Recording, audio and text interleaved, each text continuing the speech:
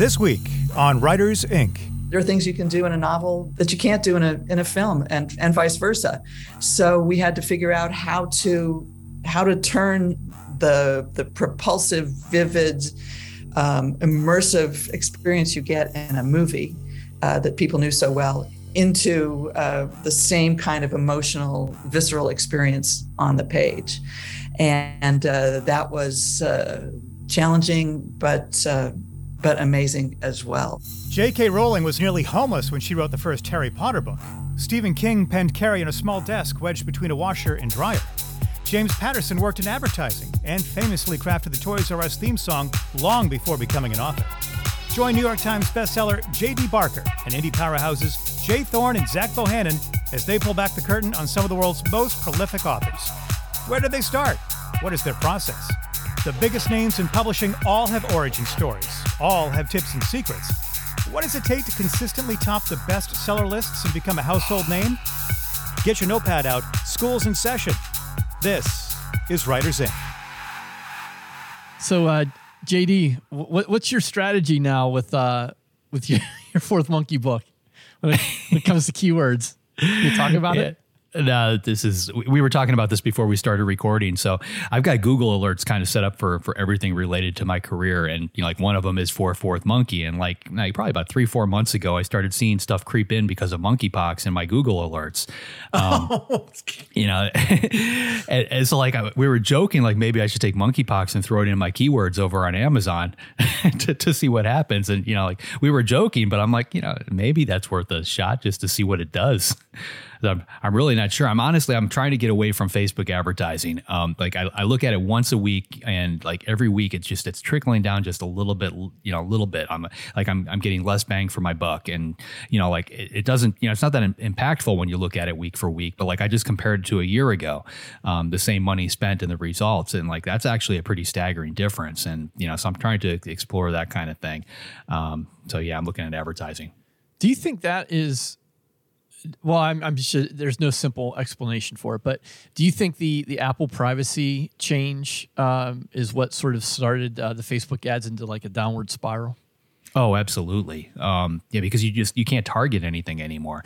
One of the other things that I'm noticing is as I go in, when you create a Facebook ad, you just key in whatever targets you want to hit. So I want to, target people that read this or watch this or like this, that kind of thing. Those target groups are shrinking and they're going away. Every time I open up an ad, I get an error message now saying that, this particular category that I've got in my target is no longer available, and it forces me to delete it. So my overall group is just shrinking and getting smaller. And I know it's because they're just not able to monitor what they could be for. I'm not a fan of Big Brother stuff, but at the same time, I personally don't mind targeted advertising. If somebody's going to throw ads in front of me, I'd rather it be something that I'm actually interested in buying instead of some random thing, which is essentially what we had, before the internet existed. If you think about regular television advertising, everybody saw the same ad, whether you were planning on taking a vacation to Barbados or not, we all watched that same commercial. Now those same commercials are out there, but they're targeting each of us for, specifically what it is we're looking for. So I don't see that necessarily as a bad thing. But then I also flash over to Minority Report and Tom Cruise running down the hallway in every ad, smacking him in the face with something that, ties to him. So there's a line there. As an advertiser, I want to take advantage of it. As a consumer, I'm still a little scared. Yeah, now they're trying to sell you homes in Barbados, not just get you to go on vacation. Where all are you currently running advertisements? Right now, I've got Facebook ads running. I've got Amazon ads, TikTok, and I've got commercials running on Hulu.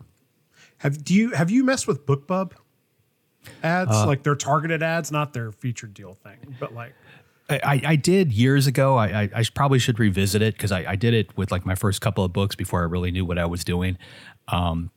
And my general impression was, unless your book was priced fairly low, it wasn't worthwhile. And that makes sense. Yeah, my biggest hurdle when it comes to all this is a lot of my titles are traditionally published. So on my indie published stuff, I still price like the traditional guys. So all my books are around $10 a pop.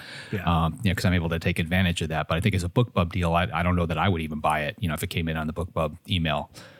Yeah, that makes a lot of sense because I definitely think over there. I've never run ads there, which is why I'm curious. But I definitely think that you do have to have lower price books for them to work. So I have a couple of things I think I might try over there. Yeah, I saw something the other day where they were interviewing younger kids and like teenagers. Some of them don't even know what Facebook is, you know, which is, you know, like it's being aged out. You know, and I personally, I don't use Facebook other than the advertising. I don't go on there and scroll. Like, you know, I think my high school reunion was like the last time I actually looked at it, just because there was a group for that. You know, and that was years back. But like other than that, like I don't use it anymore. I know a lot of people have moved on to the other services. You know, I don't know where people are spending their time online these days, but you know, I need to spend some time and research it, because there's somewhere. There's always a way to target them. You know, so if Facebook is out, there's probably 3 other platforms that are in. We just have to find them. TikTok. I'd like to ask you guys this because I think it's really relevant. So I started watching this new show called Echoes on Netflix. It's about these twins, and it's like a domestic thriller. It's a little spin on a domestic thriller, and I was pretty much like, I was into it. Like it's really interesting. I'm almost done with the series, and I want to finish it. But here's what happened. It was intellectually demanding. Like I really had to pay attention. I really had to think, and I'm like torn. Like, is that the experience we want to create for our readers or our viewers? Like, where's the balance between an interesting plot versus so intellectually demanding people just tune out or they give up? What are your thoughts on that? You know, honestly, like I've been approaching Netflix and these other streaming services very similar to the way that I approach books. You know, like there's just not enough time in the world, you know, in your life to go through something you don't necessarily enjoy. You know, years back, if I started a book, I finished that book, whether I liked it or not. And watching television was the same kind of thing. And I've got a simple note document of stuff to watch. You know, like anytime somebody tells me, hey, you should check out this, or I read an article about it or whatever, I drop it in there. So when I'm, you know, finished something and I'm looking for something new, I can hit that document. And Echoes is on there. And I'm finding more and more now that I'll start a show, get halfway through, you know, the first episode and go, you know, like I just don't want to hang with this for 8 episodes or 8 hours or even another 40 minutes. And I just, you know, delete it from my simple note document and move on. I wonder, do you think, Jay, that it has anything to do with the fact that like you're steeped in this all day long and like coming up with your own plots and stuff, and then just at the end of the day, when you're ready to wind down, watching something that's like very mentally demanding like that is just kind of overload? Because I can tell you with me, like, you know, I don't watch a ton of shows. I mean, as you guys know, and I talk about, like, most of my wind down time is done playing games, but like the games I play have big stories and stuff involved. But I have been watching a little more TV lately, but I find myself going to stuff I've already seen and rewatching it, as opposed to like watching something new that I feel like I really have to focus on. But I wonder if the original question I asked you think that has something to do with it? I think that's definitely part of it. The flip side to that is, you know, I'm really studying sort of mainstream market appeal right now. Like I have a project I'm sort of toying with, and so I'm really paying attention to specifically like mainstream thrillers. And so as I'm watching this and I'm really concentrating, and I'm like, I'm not sure if I'm enjoying it or not. Like, is this fun? I don't know. And so I did something I rarely do. I went to IMDb and I started reading the reviews, and people were just slamming it. Like, confusing, don't get it. And so that's where I was like, okay, well, maybe like, and I know I do this a lot, like maybe oftentimes when we're writing towards a mainstream market, we try to overcomplicate things to make us feel like we're more of an artist, you know, as opposed to just like telling a straight story, you know, an interesting story versus a complex story. I have a great comparison. It's like, it's kind of like listening to AC/DC versus listening to Dream Theater.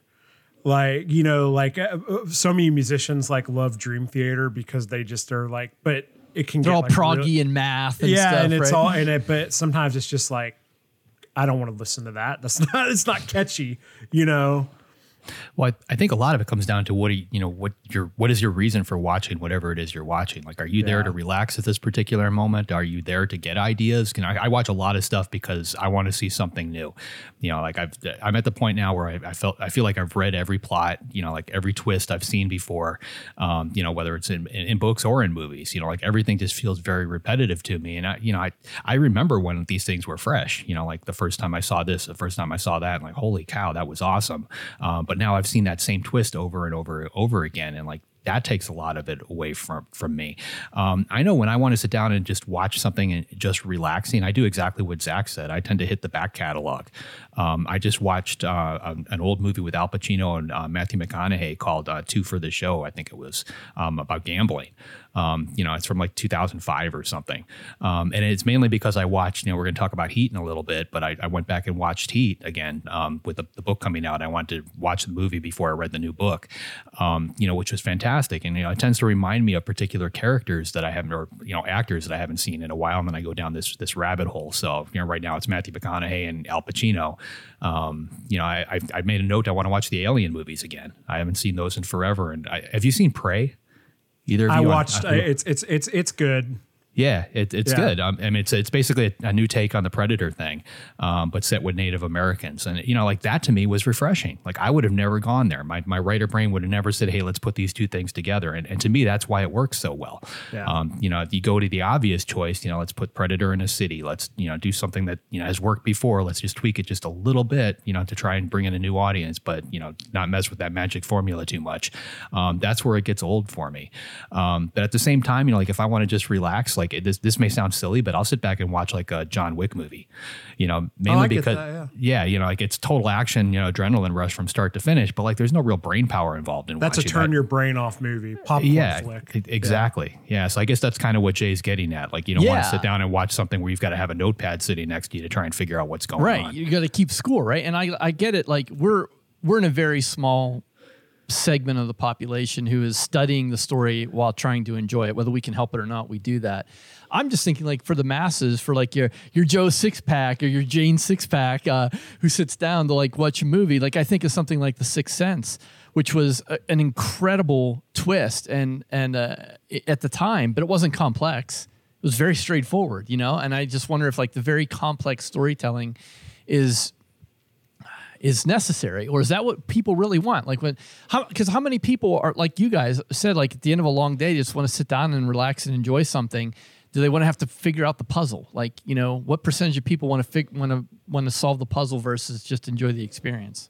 Well, I think it comes down to we've talked about T.J. Newman's book Fallen. If you get a chance, just go out on Amazon, just read the blurb for that. Because it's extremely short. It's something like your plane just took off for here to here. Your pilot just received a text message saying that his family has been kidnapped and they're going to all die unless he crashes the plane. Enjoy your flight. Like it's like 100 words long, but it's such a simple idea. We talked about Riley Sager, a week or two ago too. Like his latest book is basically Rear Window on a Lake. The fact that you can describe it so simply, like that's why it worked. That's why Rear Window worked. It was a very simple plot. I think the simpler it is, the more people it's going to resonate with, it's going to appeal to, and that's where the mass market really is. When you start digging into, adding these little complex twists here and there, you can get away with some, and to a large extent that's a good idea. But there's definitely a line you can cross there where you go into territory where only certain people are going to understand it or enjoy it, and you don't want to be there. Yeah, I think too what JD said about like why you're watching it is really key. I mean, if you not to repeat everything we just said, but like if you're watching it just to watch it, then that's one thing. But if it's something that you're actually trying to study it, I almost want, and you do know like doing that at the end of the day affects you. I wonder if it's worth it for you to like try to bake that into your work hours or something, because technically it is work at that point, and yeah. Yeah, but you know what though? Like when you write books or you tell stories, I don't think there's a way to turn that off. Every time that's true. Yeah. Like I just read a screenplay that's got nothing to do with anything that I wrote. And, it's 96 pages long. I was on page 95 trying to figure out how they were going to end it. And I was also trying to figure out how I would end it. Like what would I do at this point? Like my brain is trying to do that. And like, I don't think you can ever turn that off if you're geared towards telling stories. So. I think I'm talking more about just like all the willpower we use throughout the day, like especially as creatives, like doing all this stuff. And, how like watching something like that after you've already done all that, not that I'm giving Jay an excuse to watch TV instead of write, but at the same time, it is kind of like, I don't know. So go back to watching SpongeBob and you'll be fine. Yeah. I know. I just had this thought, I'm curious what you guys thought about it. So, well, anything else before we take care of some business? Let's do it then. Shout out to Kobo Writing Life that empowers you, the author, to take your self-publishing career into your own hands. As always, with Kobo Writing Life, you get to set your price, you keep all your rights, and you don't have to be exclusive anywhere. They have monthly promotional opportunities, and you can get all that at kobowritinglife.com or check out the link in the show notes. JD, who do we got joining us this week? Oh, this is going to be a fun one. We've got Meg Gardner on. She's the best-selling author of 16 novels, a staple in our house. Every time a new book comes out, I'm always first in line to get that. Her latest is a collaboration with director Michael Mann called Heat 2, which is a sequel to the 1995 movie, which starred Al Pacino, Robert De Niro, and Val Kilmer. The book debuted last week at #1 on the New York Times list. From what I'm hearing, it's going to still be #1 this week, so it's holding strong. Here she is, Meg Gardner. I feel as though I slipped a bit on my research because I didn't ask you in our first conversation about your dark industrial metal playlists. Thank you. Yeah. When I was writing my novel, The Dark Corners of the Night, I decided, as I usually do, that I needed a playlist to accompany my hours at the keyboard, and was searching for something that would fit the vibe of the bad guy in the book. And I stumbled upon this wonderful, wonderful playlist online called Dark Industrial Metal, which sounded like something that would send suburban parents into the shivers. And it's really wonderful. It's exciting music. It's very emotional and melodic with powerful lyrics. It was perfect for writing, but thank you for noticing. That was there's no way I was going to miss that one.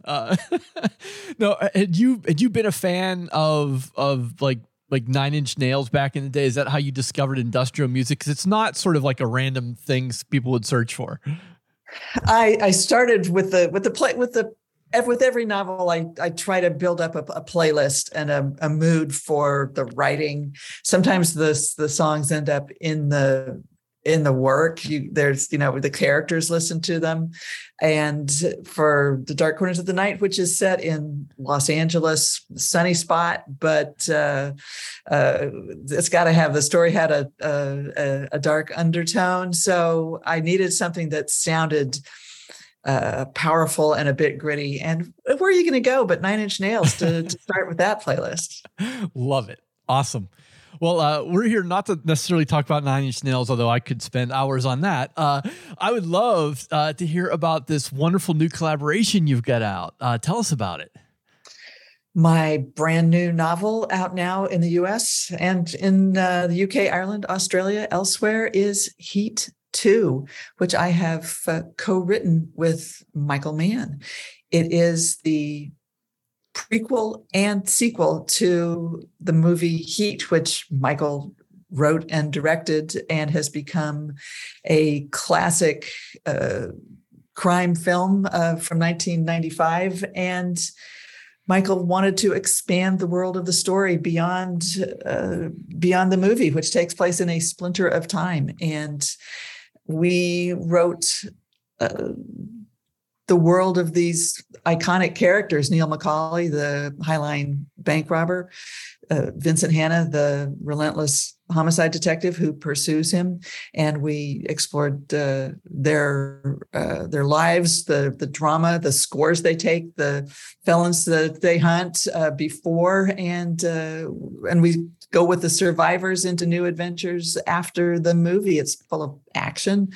It's full of drama. And it was an amazing experience. And I am so far over the moon that I am out of the solar system right now because it just debuted at #1 on the New York Times bestseller list. Oh, congratulations. That is fantastic. I don't even know where to start. I guess we got to start at the beginning, right? Like, how does this come on your radar? How do you get involved with this?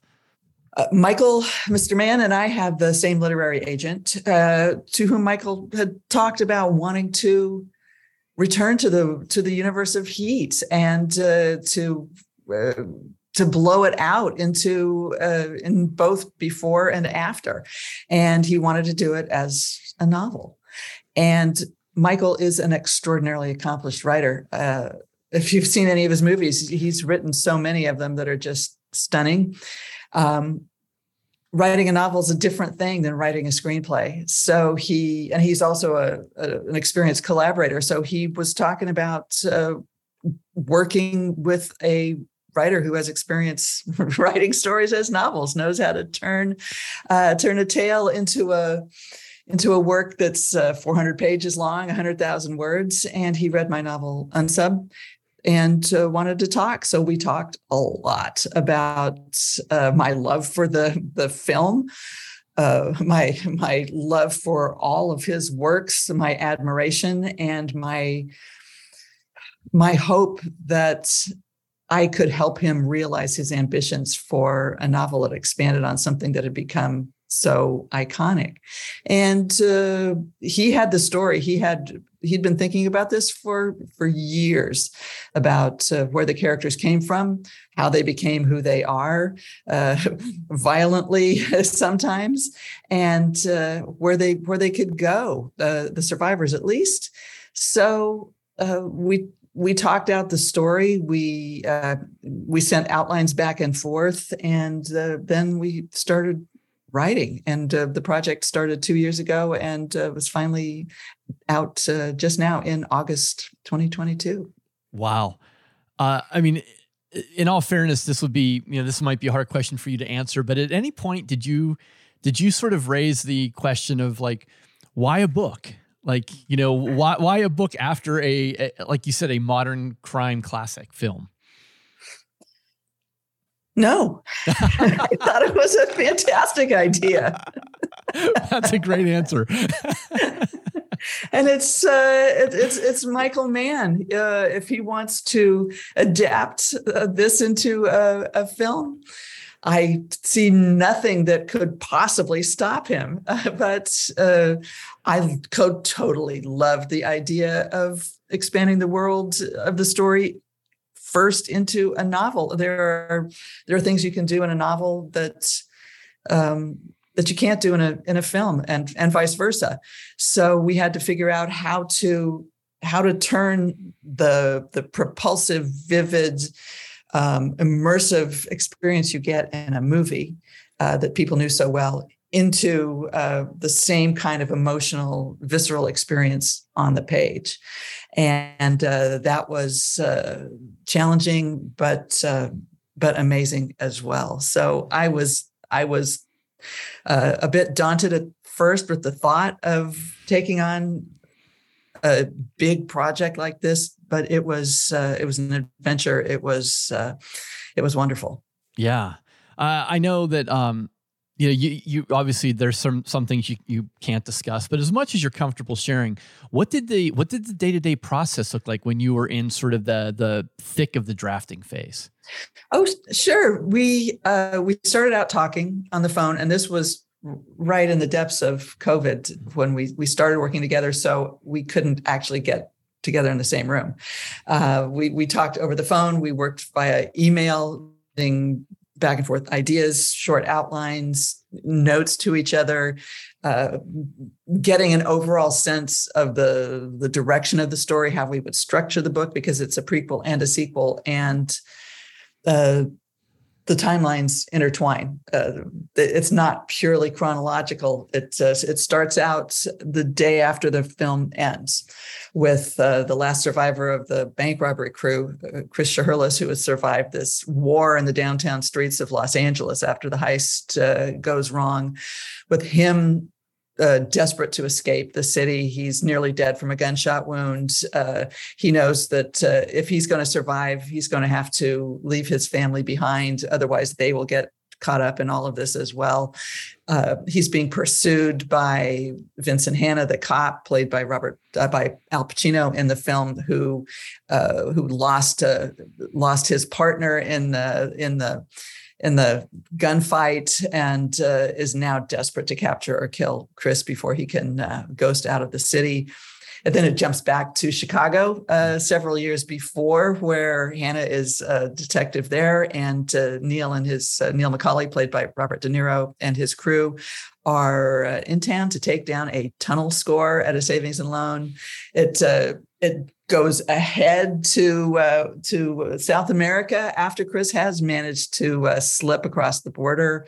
And it jumps back and forth so that the storylines parallel each other, intertwine, and eventually collide in Los Angeles, where everybody comes together again toward the end of the novel. And I'm trying desperately not to give away spoilers, right. But there is a ton of action. There are the characters that the audience loved from the film who come back.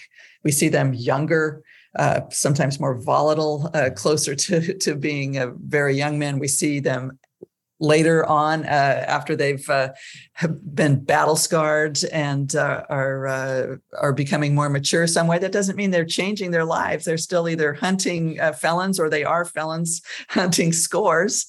But it was Michael and I started with just kind of testing the water, seeing how we each wanted to work, and figured out how to put it all together so that after long phone calls, long emails, me drafting a few chapters to see how he responded, and deciding that yes, this was going to work. So let's keep going. We started swapping chapters back and forth, or sections back and forth, and by the end, we were on the phone several times every day, swapping scenes back and forth, pages, paragraphs, going back and forth over everything. Probably every single word in the novel got hashed over at least once. Wow. It sounds as if it's one of those co-writing situations where you would be hard pressed to identify your quote unquote words, that they're sort of organically fused. Is that true? Yeah, by the end, I mean, there were definitely sections where I, a chapter or two where I did the rough draft and then Michael revised, or vice versa. So there are sections where we each had put our own stamp on it initially, but as you start editing, then you synthesize it into something that we hope is still vivid and recognizably a Michael Mann story. Recognizably has my imprint on it as well. But that people ask me, which of you wrote this? And it's curious to see people say who they think wrote a particular chapter or section, and they can't tell. That's great. Did you two have a master plan or an outline or any sort of guiding document for this story? Yes, because this is a big book with a big story that spans decades and continents, and we did not want to wander aimlessly across it. And Michael, of course, his writing experience started in television, in commercial television, where you have to have a structure for an hour-long drama, and you'd better know how to make sure you get from the opening scene to the climax that fulfills the promise that you set out in the story at the beginning. So we worked very hard on structuring the story. At least creating the scaffolding so that we could then have some creative freedom when writing scenes or sections. And Michael is known as a fiend for research, and as a very exacting director who has extremely high standards and knows exactly how he wants things portrayed, and will keep working until he gets it done that way in film. And so I knew that I was going to have to bring my A game every single minute. What I was delighted to discover is that as a collaborator, as a writing partner, he is extremely generous and open-minded. And when we had okay, the Macaulay's going to take down a cartel stash house across the border, and it's going to be in the cartel's got an abandoned motel that they're disguising as derelict property, and that's really where they have all their millions stashed. But he let me take a crack at building out the whole score, and we worked it back and forth. It was his idea. I got to take a crack at it, and he was very very flexible about letting me exercise my creative license, which was absolutely wonderful, and a collaborator. Yeah. And when were you able, or when did you, if you did, bring in other people, bring them into the creative process? Or did you two kind of see it all the way to the end and then present it to the editor? Like, how did that work? That was exactly what we did. Okay. we wrote the rough draft, sent it to the editor at HarperCollins at William Morrow, and then sat back down to rewrite.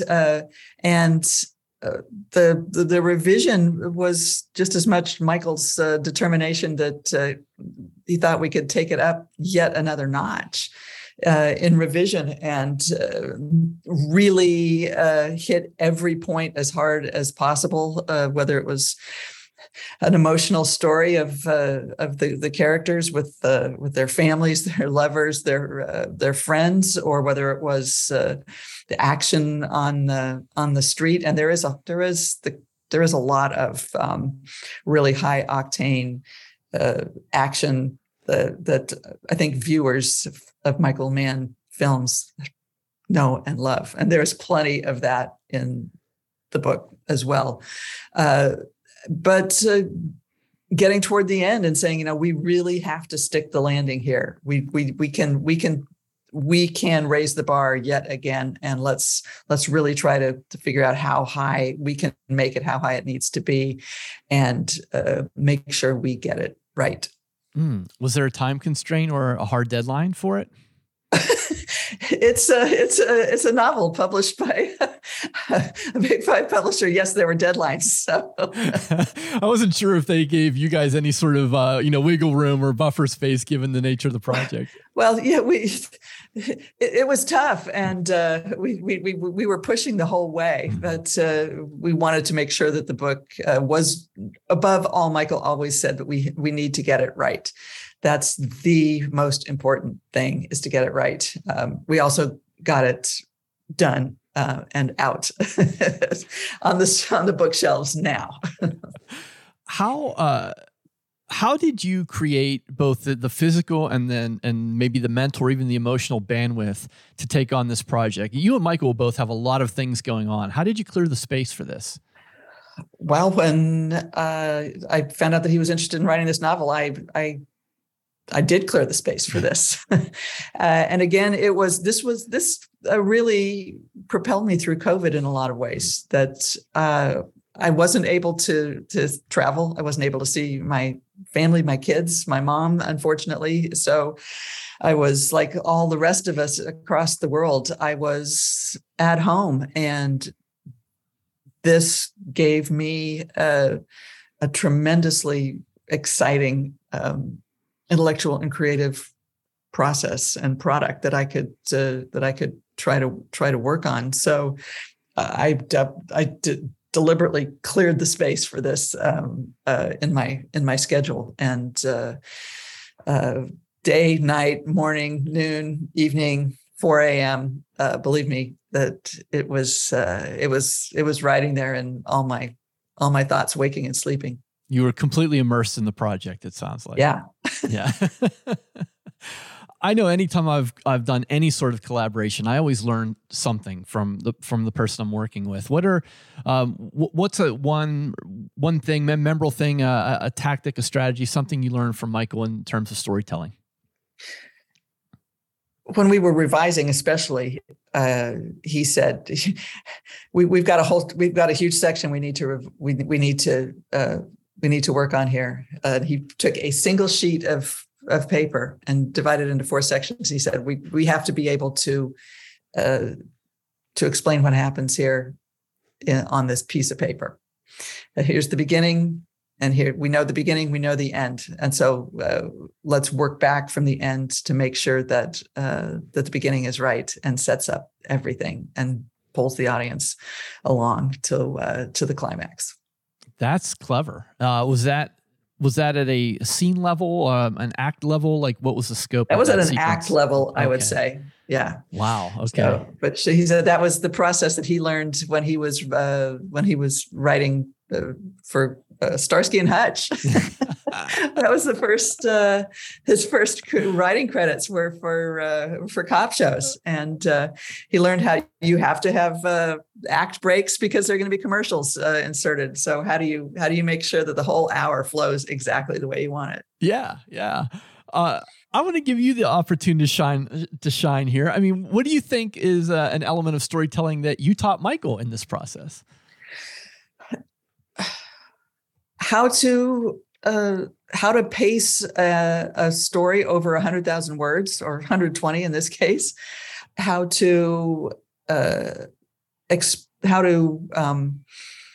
amplify suspense and tension by using point of view, by immersing the readers in a particular character's point of view at any moment in the story. Because in a film, you're in the camera's point of view.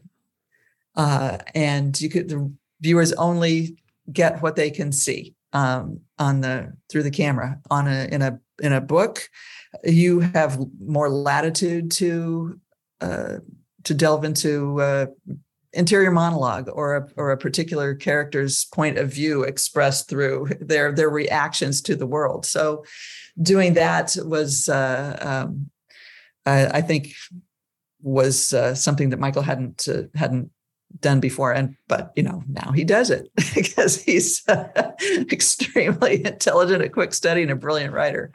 Yeah, it's often hard to articulate our own processes because we sort of just do them naturally.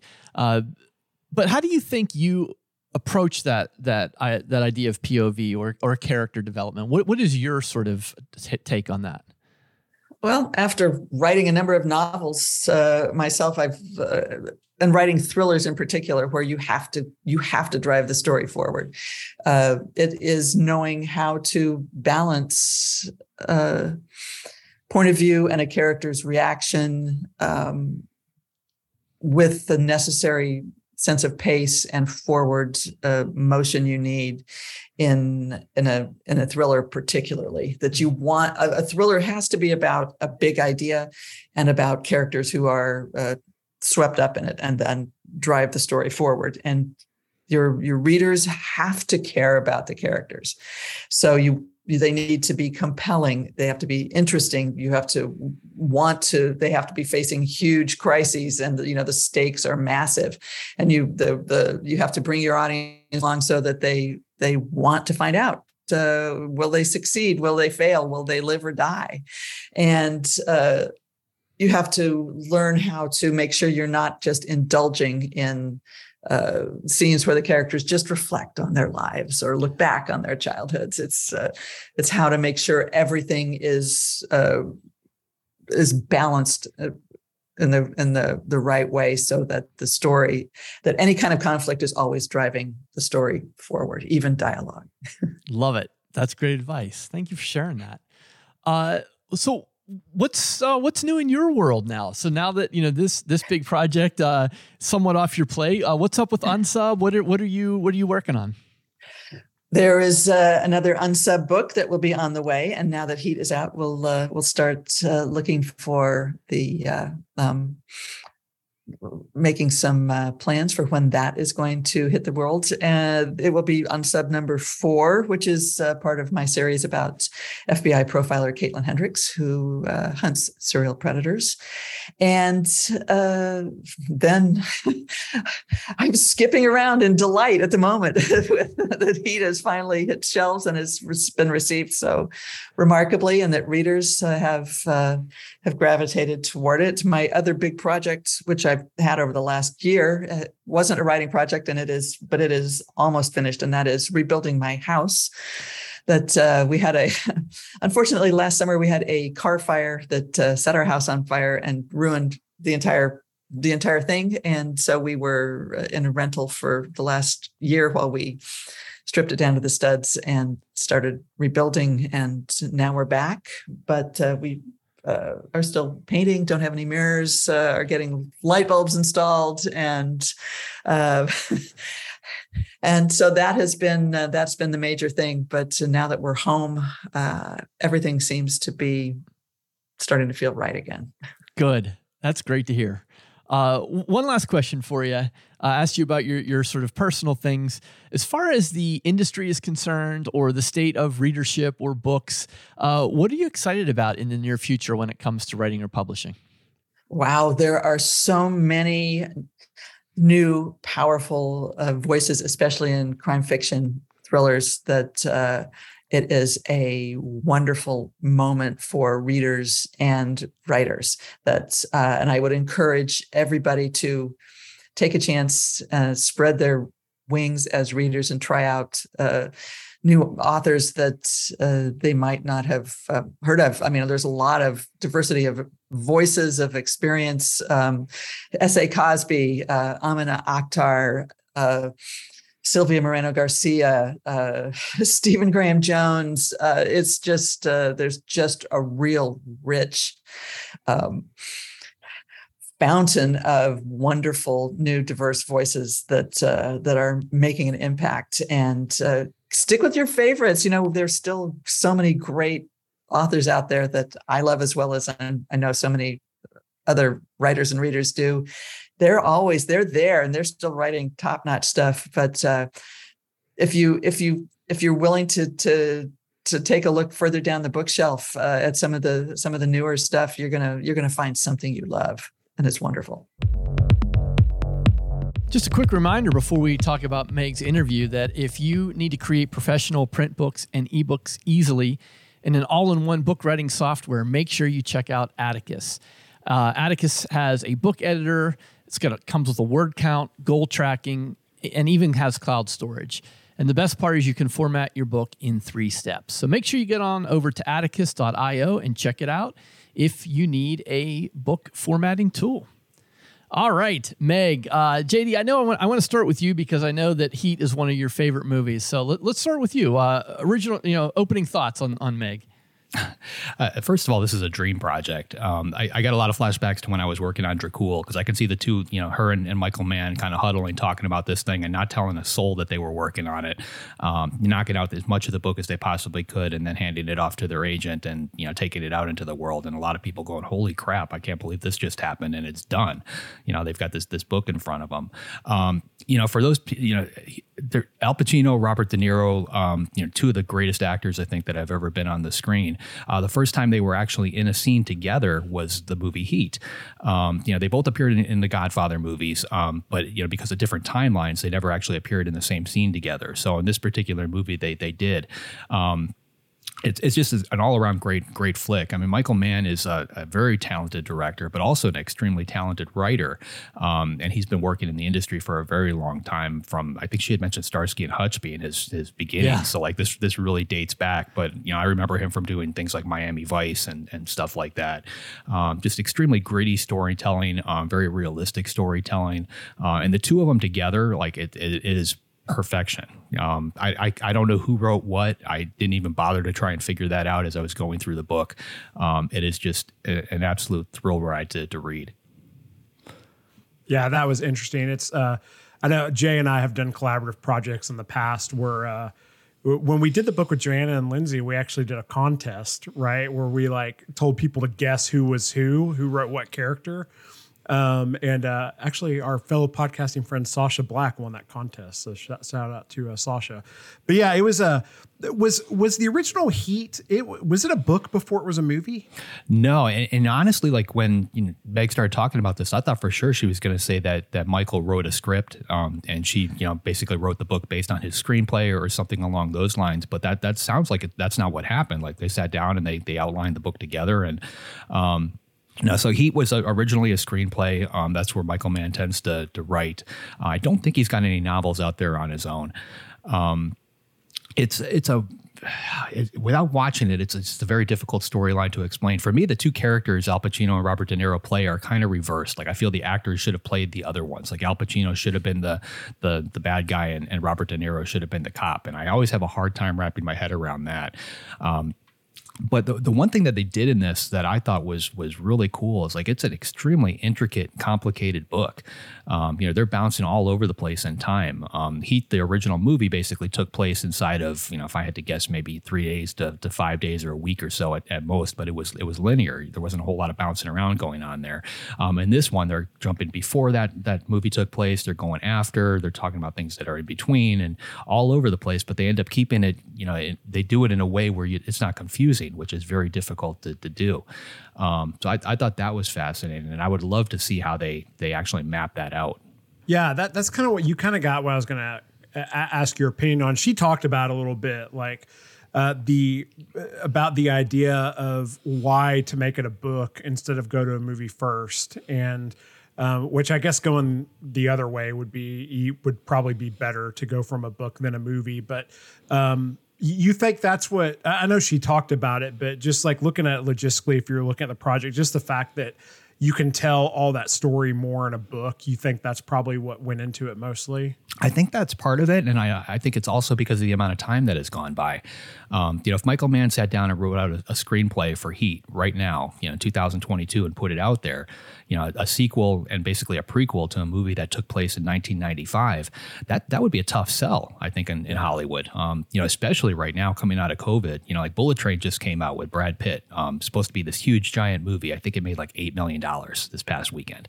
It got dwarfed by I think it was a cartoon, actually. But so, they really don't know what to put out. And like, this is going to be an expensive thing to produce. So I think in a lot of ways, this is proof of concept. Let's create the book. Let's see if people, still remember the movie for one thing. It's a long time ago. See if that fan base is there. See if people are buying it. And with the book, they're able to do that. And I think the fact that it debuted at #1 on the Times list, the kind of buzz that they're getting, that's definite proof of concept. What I find really fascinating right now is, how exactly are they going to do this? Because, they've got Val Kilmer, Robert De Niro, and Al Pacino as their three leads. These aren't exactly no-name actors that you can just, swap with somebody else and move on. And they need to tell a story that takes place before 1995 and after, 2000 something. They've got to bounce around in time with these particular people. And, obviously they have the technology now to do that. There's a movie called, what was it? The Irishman, I think, with Robert De Niro and Al Pacino. I think it was an HBO movie where they de-aged them. They use that technology that you see in a lot of the Marvel movies. But, it's not there. Like Robert De Niro, they de-aged him down. He was like 30 years old or whatever he was in the movie, but he still moved like he was in his 70s. So like it's one of those things. Like the voice was just a little bit off. So I don't know. I don't know how they're going to do it, but I think because of the reception that they got on this book, I think this movie is definitely going to happen one way or the other. Jay, I want to give you the opportunity to talk to, but JD brought up something I wanted to bring up, which was it's pretty incredible that a 27-year-old movie that was like, it was popular at the time, but I think it's probably more of like a cult hit now. Maybe it's not, I don't know, but like to write a sequel / prequel to a 27-year-old movie that, again, we're not talking about Star Wars or something here, like that you would think a lot of people may have like forgotten on like on a big scale, like for it to go #1 on the New York Times list, that's pretty incredible, and says a lot about the quality of the original film, and also about the these authors writing it. I think that's incredible. Yeah, I was struck by just how elated that Meg was. You could probably hear that in the interview. Yeah. Because I think she'd found out the day before that day that they hit #1 on the list. But dedicated to this, like, I was trying to poke into the process a little bit. And JD, I know you have some experience with, co-writing with people who have a lot of other things going on, like Mr. Patterson. What kind of pressure was Meg dealing with in writing with Michael Mann? Ooh, that's tough. And because she writes crime thrillers. I mean, that's the reason why he wanted to pair up with her. Shane Salerno put them together, which I think we should also talk about. But she's got the writing chops coming in, and she's confident. I think that was important. I think Michael Mann is obviously bringing a certain set of skills to the table. No offense to Liam Neeson, a different set of skills. But he still needed somebody who could put this down on paper as a novel. Like I said earlier, I don't think he's actually written a book on his own. He can, tell a crazy complicated story, incredible dialogue. He can do all that in a script, but that's a very different process from putting it down on paper in a novel. And Meg has obviously worked on the other side of that. So the two of them together, I think, is what's important. When I work with other authors, I tend to think of it as cooks in a kitchen. You could have 2 cooks, you could have 3 cooks, you could have 5. It doesn't really matter as long as you're not all trying to cook the same thing. If you all reach for the eggs at the exact same time, you've got a problem. But if somebody's cooking hash browns while somebody else is cooking eggs and somebody else is cooking bacon, you can knock it out and it all comes together just right. So when I work with another author, it's basically about trying to figure that out. Who's going to do what? Whose skills are who's strongest at doing particular things, who's weakest, and figure that out. And once you have that formula together, I think you could sit down and do it. And I think that's where these two, they came at it from very different worlds, and I think that's partly why it worked. So Shane Salerno, I really feel we should mention this. So he's Meg's literary agent. He runs a company called The Story Factory. He also reps Don Winslow, Eric Rickstadt, and a couple others. He comes out of Hollywood. He wrote Armageddon. I know was one of his projects. Hawaii Five-0, the TV show, he worked on that for quite a bit before he became a literary agent. So he's already got at least one foot still in that Hollywood camp. So I think that's kind of how this happened. I'm guessing that he probably knew Michael Mann. He obviously knows Meg because he reps her and then brought the pieces together. But he's a powerhouse. We've talked about him before. I mean, the fact that he is working in both of those worlds, and able to put these kind of things together, at a time when the publishing industry is, kind of standing on a little bit of a cliff, that says a lot. Yeah. It was just an incredible project. It was great to have Meg back on the show, and congrats again on a New York Times #1 bestseller. I think that's really incredible, and hopefully Meg will come back and talk to us when the next Unsub book comes out, because it sounds like she is working on that one next. Yeah, right after Heat 3. Heat 3, yeah. Who do we got coming on the show next week, JD? Next week, this is going to be another fun one. We've got New York Times bestseller Anthony Horowitz coming on. He's going to talk about his latest thriller, which is called With a Mind to Kill, which is set in the James Bond universe. So if you're curious what it takes to write in the James Bond world, as part of that franchise, you definitely don't want to miss this one. Cool. If you'd like to be notified as soon as new episodes publish, make sure you go to writersincpodcast.com and sign up now. We'll see you next episode, and have a great week of writing. Thanks for listening to this episode of Writers Inc. Access the show notes and leave a comment at writersincpodcast.com.